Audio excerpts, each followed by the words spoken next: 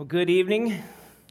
Pastor Brandon here, and it is good to be together again. It's been like a month since we have even remotely been in the same, proximity. So what a joy this is. Praise God for a temporary location. It looks different, it feels different, but it's good. And a huge, just want to echo all of the gratitude for Calvary Baptist and their generosity opening up their facility. This is an incredible praise, and just keep them in mind in your prayers as they too, in the midst of hosting us, have had water coming into this building this week and into their offices. They too are sharing in some of the same struggles we are, and yet are opening their doors to us, and what a gift that is. So, that's just exciting.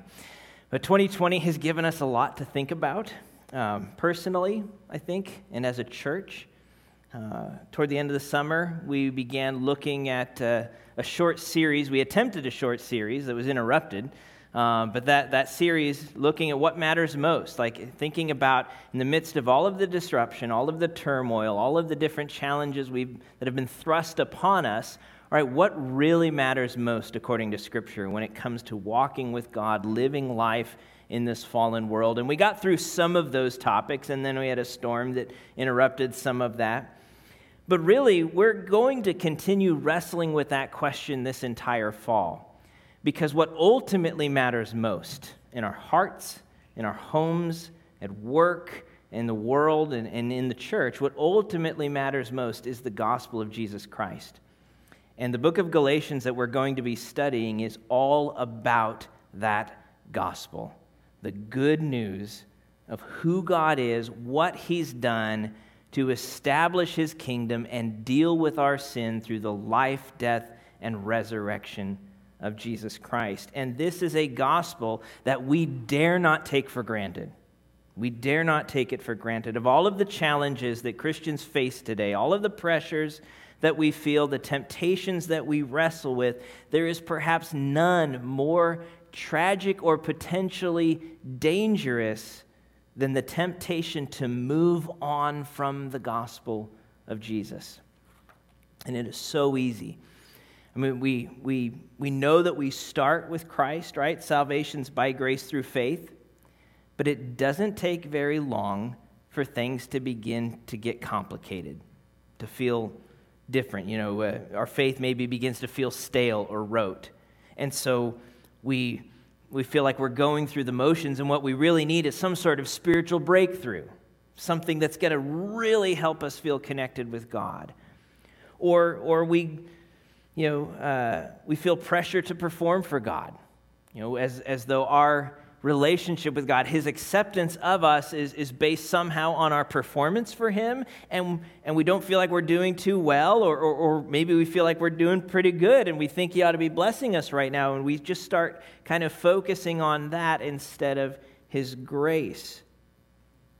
Or perhaps we're drawn by the ideas of those who claim to have found a better way, something new, something old, something different, something that's going to kind of fill in what seems to be lacking in Jesus. Or maybe we're simply weary of all of the criticism and opposition that we sometimes face from the world, and so we kind of try and strategically distance ourselves from certain elements of the faith, or maybe just kind of begin to wonder if we should abandon them altogether. Or we simply get distracted. We get co-opted by the worries and the ambitions of this world that maybe feel like there's an echo of Christ in there, but all of a sudden we're serving some other kingdom.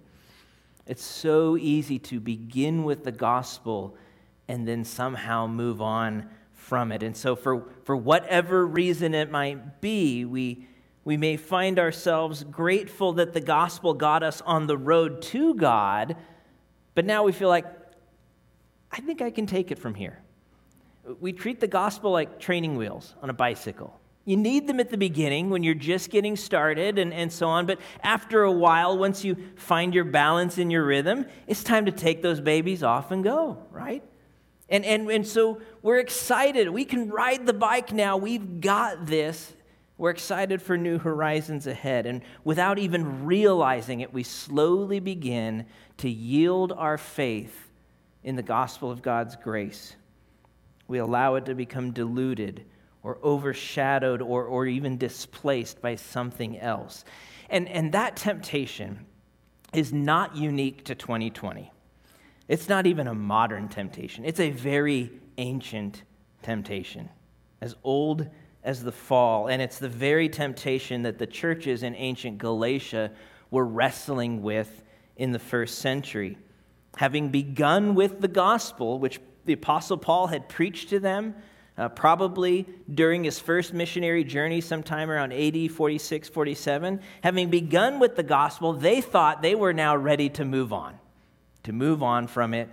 And there were some influential voices encouraging them to do exactly that, to yield their faith in the gospel, to ignore what Paul says and just move on from the gospel of God's grace. It is a tragic and potentially deadly situation. And so Paul, in his letter, wastes no time getting to the point. If you look again at the introduction here that Scott read for us a few minutes ago, hopefully you noticed it does not take long for Paul's exasperation to boil over, where you expect to find a prayer of thanksgiving in the letters. You know, the letters typically start with the author and then who they're writing to and then a greeting and then a prayer of thanksgiving for the congregation. There's no prayer of thanksgiving in Galatians. He skips straight from the greeting into a rebuke, and a nasty one at that, right? And he's going to return to that rebuke several times in the letter. So if Philippians, which we looked at last fall, could be known as Paul's happiest book, Galatians is almost certainly his grumpiest book. But for good reason.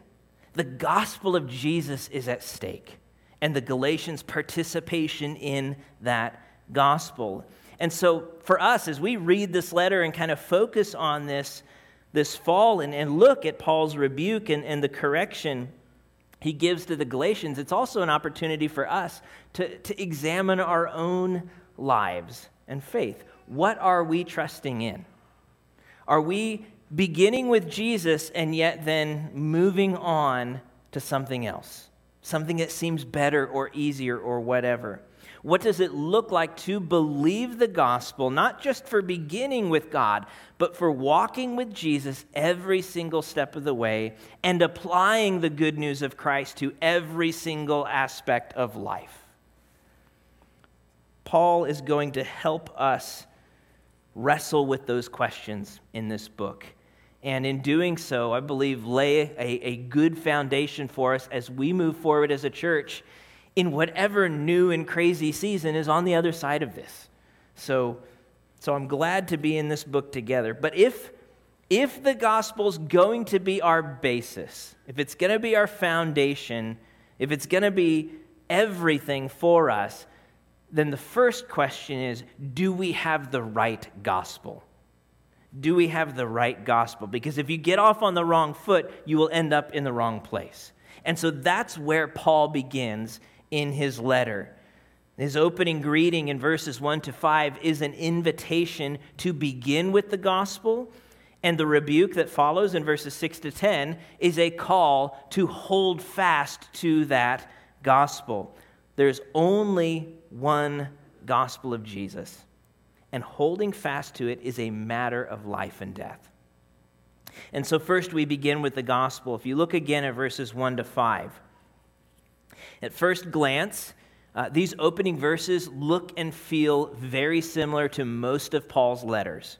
Again, he identifies himself and any co-authors. He identifies the people he's writing to. He greets them, grace to you and peace.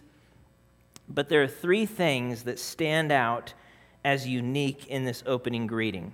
And we've already talked about one of them, the fact that there is no thanksgiving no prayer of thanksgiving for the churches here. Ephesians has a prayer of thanksgiving. Romans has a prayer of thanksgiving. Even 1 Corinthians has a prayer of thanksgiving. And that church was a hot mess. Galatians, nothing. He's jumped straight to the rebuke. So that's the first thing. The next two observations about these opening verses help us understand why he jumps straight to rebuke, and they help prepare us for that necessary rebuke. So second, notice how Paul describes his own authority as an apostle in verse 1. He says, "Not from men, nor through man, but through Jesus Christ and God the Father who raised him from the dead." Now, it is not uncommon for Paul to tell his readers a little bit about himself or remind them of who he is in the introduction to his letters, whether he's kind of designating his authority as an apostle or his humility as a servant of Christ, or sometimes both of those things. But here he elaborates on that authority and the authority behind his apostleship in a very specific way. And to the point, he seems to be, before he said anything in the letter, refuting an accusation that's been floating around among the Galatians that was meant to undercut his credibility. Whoever is pressuring the Galatians to yield their faith in the gospel has been trying to discredit Paul and his message, suggesting that Paul's message is man-made, it's not from God, and that Paul is simply trying to people please. But that is not how apostleship works. So in the New Testament, an apostle, that word itself can be used a couple of different ways. At its core, it simply means someone who is sent, like an emissary, a messenger. And so sometimes Paul uses it in that more generic way, but most of the time, it's talking about a very specific office of leadership in the New Testament church, established by Christ himself as eyewitnesses to his resurrection and as those entrusted with his gospel. And that's how Paul's using it here. It's a role that was unique to the first century. We don't have anything like that today in terms of that use of the word apostle, partly because one of the criteria was to be an eyewitness of Jesus' resurrection. So that's a very specific first generation thing. And partly because they accomplished their job of entrusting the gospel to the next generations through elders as they established churches, but ultimately through the scriptures that they wrote down for all generations. And so this is a very specific group of people for the first part of the church, mostly the 12 disciples, whom Jesus named apostles, Mark 3, but then a few others, including Paul. If you read Acts 9, for instance, that's when Paul is both converted to Christ and receives his call as an apostle and witnesses the resurrected Christ on that road to Damascus. And he's actually going to talk more about that in the rest of chapter 1. So Paul starts by reminding them that what he's talking about, the gospel he preaches, the gospel he's about to accuse them of leaving behind, is not man's gospel. This is not something Paul made up or anybody else. He's going to elaborate on that more next week. But it is something that comes from God's authority, not his own, which means you cannot take what Paul says or writes and say, you know what? I don't agree with that. I don't like what Paul says. I'm a follower of God, not of Paul. You can't do that. Because what Paul says, he says from God's authority, as one sent by God to speak his word. This is God's gospel at stake. This is not Paul's ministry at stake. This is the word of God. And so he emphasizes his authority out of the chute. And then the third thing to note in his introduction is the fact that Paul includes a summary of that very gospel message right there in his greeting. Before he says anything else in the letter, he reminds them, here's the gospel I'm actually talking about in verses 3 to 5. And here we see 5 indisputable aspects of the gospel. So the first one, the gospel is about what God does for us, not what we do for God. The gospel is about what God does for us, not what we do for God. It's God the Father and the Lord Jesus Christ, verse 3. They are the primary actors here. So you put it another way, the gospel is not advice on how to live. It is news of what God has done. It's a report. It's not about performing for God or how we do something for God. It's a message of what God has done for us entirely by his grace to save us. So it's about what God does for us, not what we do for God. Second, the gospel deals with our sin. The gospel deals with our sin. Jesus gave himself for our sins.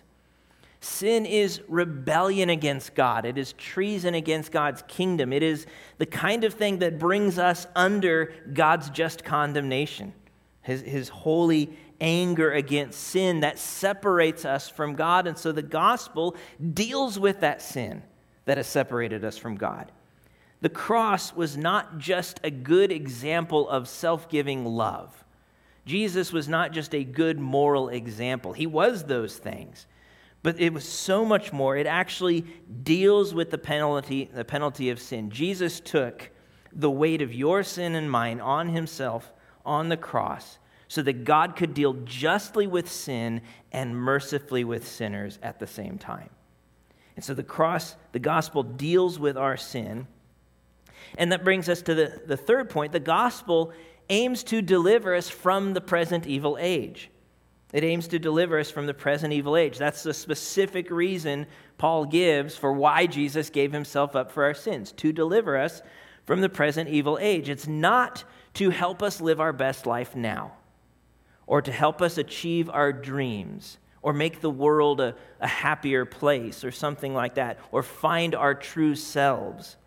It's to make us citizens of a new kingdom, a new creation, so that we might live differently in this fallen world as citizens of the world to come. No longer ruled by sin or driven by the desires of the flesh, but instead walking by the Spirit, keeping the word of Christ, who has taken that world to come, that new creation we long for, and he has broken into the present with it through his resurrection. So he delivers us from the present evil age. Number 4, the gospel was God's plan.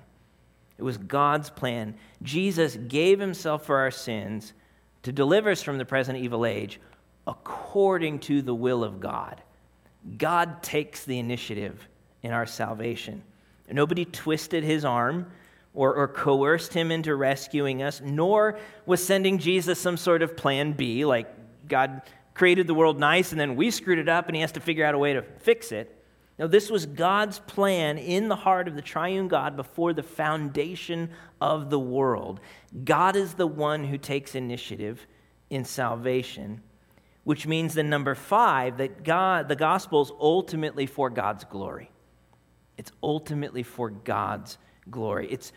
He's the one to whom be glory forever and ever. Only one person gets the credit for our salvation, the one who does all of the work. And so he's the one who deserves the praise, the glory, as good as God's salvation is for us. And there's nothing better, right? There's absolutely nothing better. As good as that is, even more than that, it is for the glory of God, to showcase his incomparable worthiness to us. So when Paul talks about this gospel, he's going to say more about the gospel in the letter. He's going to spend a lot of time talking about what he calls justification by faith, the fact that we're declared righteous before God, not because of our works, but because through our faith in Jesus, or our union with him. He's going to talk about how the gospel bears fruit of a changed life by the Spirit. He'll say more about the gospel, but before he says anything in the letter, he lays down a summary of what he's actually talking about, this message that changes everything, the good news of what God has accomplished through the life, death, and resurrection of his Son to deal with our sin and deliver us from this evil age according to his will to the praise of his glory. That's the message Paul's talking about. He begins with the gospel. But the gospel is not just for beginners. It's not just for beginners. It's something we must hold on to for all of life. For all of life. And that's the specific problem that the Galatian churches are running into. And so Paul moves straight from his greeting into his rebuke in verses 6 to 10 and the call to hold fast to the gospel. So if you look again at verse 6, it says, I am astonished that you are so quickly deserting him who called you in the grace of Christ and are turning to a different gospel. Not that there is another one, but there's some who trouble you and want to distort the gospel of Christ. So Paul is noticeably troubled here, to say the least. He's going to get even feistier as the book unfolds. He's perplexed, he's disturbed, he's frustrated. And it's not because he's having a bad day or he's some sort of control freak. This is the kind of urgency and anxiety you have when a child of yours that you love is making self-destructive decisions and you just want to take them by the shoulders gently but firmly and say, wake up. That's the attitude Paul is bringing to this letter. He's watching churches that he preached the gospel to, that he poured his life into, that he helped form and birth. He's watching them make choices that slowly destroy themselves by forsaking the heart of the gospel message, the message of Christ. They're moving on from the gospel, deserting the God who called them by his grace. Or as chapter 3 puts it, having begun by the Spirit, they're now trying to be perfected by the flesh. Or as he puts it in verse 6, they are turning to a different gospel, a different message of hope, which is no gospel at all because there's only one gospel. And holding on to it is a matter of life and death. And so how did they so quickly get off base? That's what he just cannot understand. And our best guess is that he was probably writing this letter about a year or two after he had been there and established these churches. So they are just barely down the road and already getting off track, and he is just mind blown on how this could happen. Well, apparently they had some help. At some point after Paul had left the province of Galatia, some other folks moved in and began to challenge both Paul's message, but also Paul's authority and credibility as an apostle. He does not name these opponents, but he does tell us what they're peddling and why. The what is very clear, and we're going to see it take fuller shape as the book continues, but in essence, they were pressuring the Galatians to move on from the gospel by taking up the law of Moses, the old covenant that God made with his people at Mount Sinai. If you keep in mind, the Galatian churches were predominantly Gentile churches. That means they were not from Jewish descent. They were Greek-speaking, they were non-Jewish. And so what essentially these troublers are doing is saying, go ahead and believe in Jesus, but if you really want to be a true follower of God, you need to keep the law as well.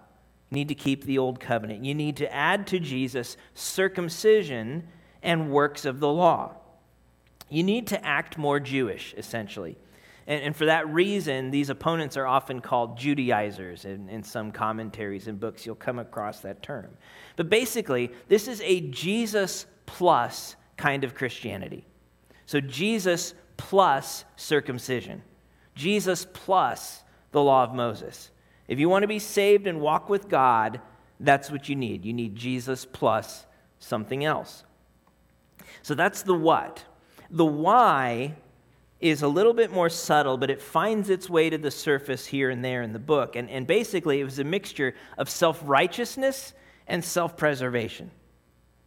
So they were preaching this false gospel out of self-righteousness. They liked being able to look at their own performance in terms of weighing their standing before God, but then also self-preservation. Basically a way of avoiding persecution by the Jews. That in the early centuries of the church, the Jews were not excited about the birth of Christianity, and they were trying to snuff it out before it got on its feet. Paul leading the charge in the book of Acts until he met Jesus. And so they're trying to avoid this persecution. The more Christianity looks like Judaism, the more central role circumcision and the law take, the less attention we draw to ourselves, and the more happy we can make God with our performance. That's basically what the troublers were saying and why they were saying it. And again, we'll see that unfold as we get further into the book. But what they did not realize, and what so many today in trying to move on from Jesus don't realize, is that moving on is actually moving backward. It's moving backward, right back into the slavery of the law and the insufficiency of the flesh. What looked like progress, moving forward, brings them to a place as though Jesus hasn't even arrived yet. Starting with the gospel, and then let's just take those training wheels off and move on to greater things. In reality, what they're doing is yielding their faith in the gospel of God's grace and yielding to a false gospel that not only disrupts the Christian community, it destroys their connection with God. It threatens to sever the Galatians from Christ forever. There's only one gospel, and holding fast to it is a matter of life and death. And that's the warning Paul registers in the most arresting way possible in verses 8 to 9. These people are telling you that you can move on, but here's the deal. Even if we or an angel from heaven should preach to you a gospel contrary to the one we preach to you, let him be accursed. And in case I didn't make myself clear, as we've said before, so now I say again, if anyone is preaching to you a gospel contrary to the one you received, let him be accursed. This is life and death.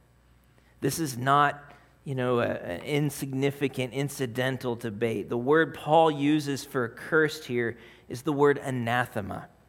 And it doesn't mean ostracized or exiled. It doesn't mean being disciplined or put into timeout. It means eternal condemnation. Eternal condemnation. Hell. The full weight of it. God's just punishment for sin. Because here's the deal. One way or another, our sin has to be dealt with.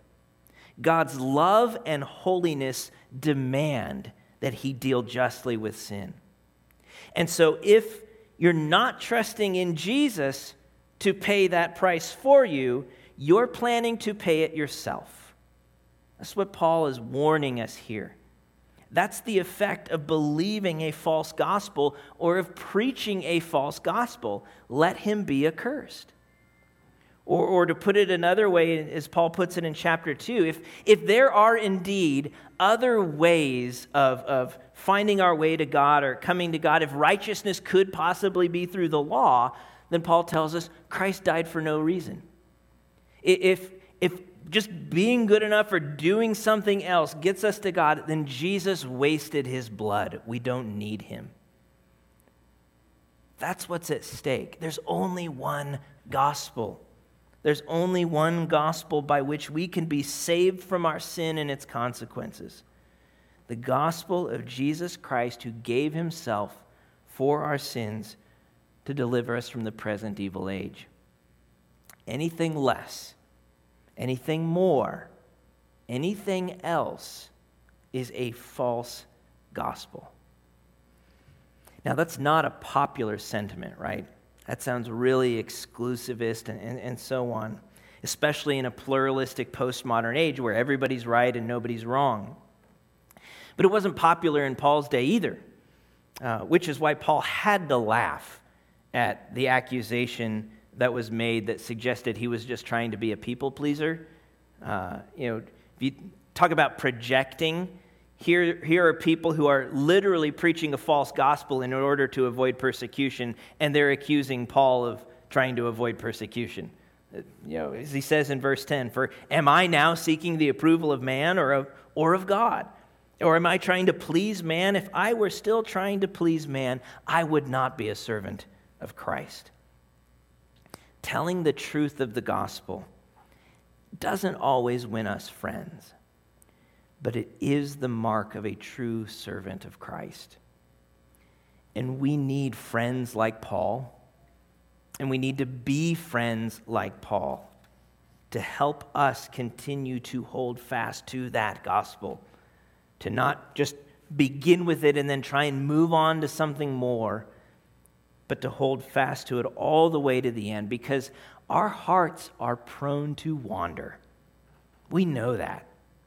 We know it. And because the reality is that in every day and age, there will always be false gospels competing with the true gospel of Jesus. Whether that's through addition, Jesus plus something, right? Jesus plus good works. He does his part, I do my part, God will accept me. Or Jesus plus tradition. I go to church, I say my prayers, I do the religious things. Jesus plus politics. If you don't share my particular partisan allegiance, you don't really know Jesus. Or Jesus plus activism. If you're not bought into and sold out to my particular cause, you probably don't know Jesus. Or Jesus plus health and wealth. If you're truly a son of the King, you should be living like royalty. It's compromise through addition. Or compromise through subtraction. Jesus minus something. Jesus minus his deity. He was a good man and a great teacher, but he wasn't God. Or Jesus minus his holiness. God just wants me to be happy and do whatever makes me happy. Or Jesus minus the cross. God just wants us all to love each other and make the world a better place. Or the gospel minus Jesus. Just take him out of the equation entirely and replace him with something else. There's always going to be competing false gospels in every day and age. As Paul explains, it doesn't matter so much who the message comes from. Paul, an angel, anyone? What matters is whether the message is true. Whether it's true. And that truth is measured by Jesus Christ as he's revealed to us in the Scriptures. Are we preaching and are we believing the true gospel of Jesus? There's only one gospel, and holding fast to it is a matter of life and death. And if you don't know this Jesus, I would love to introduce you to him. Let's talk. My prayer for us as we work our way through this book is that we would be encouraged, that we would be inspired, that we would be convicted and humbled, but that we would be captivated with the beauty and sufficiency of Jesus Christ for all of life. For all of life. He gave himself for you. Not just to begin something, but to finish something. To deliver you, to change you, to show his beauty through you, to bring you all the way home. My prayer for us as we work our way through this book is that we would experience the very grace and peace that Paul wishes upon the readers. Grace to you and peace from God our Father and the Lord Jesus Christ, who gave himself for us, for our sins, to deliver us from the present evil age, according to the will of our God and Father, to whom be the glory forever and ever. Amen. Let's pray. Gracious God, Lord, what greater gift can you give to us than yourself? And that is what the gospel holds forth. You, relationship, forgiveness, eternity, redemption, restoration, wholeness, joy. Lord, would you captivate our hearts with yourself? And would you help us to hold fast to the truth of Christ in all that he is and all that he's done, every step of the way in our faith, Lord. Help us be so enthralled with the real thing that all of the cheap impostures leave a bad taste in our mouth. May we know and see and savor the beauty of Christ, and may you, through that, receive the glory due your name. We ask it in Christ's name. Amen.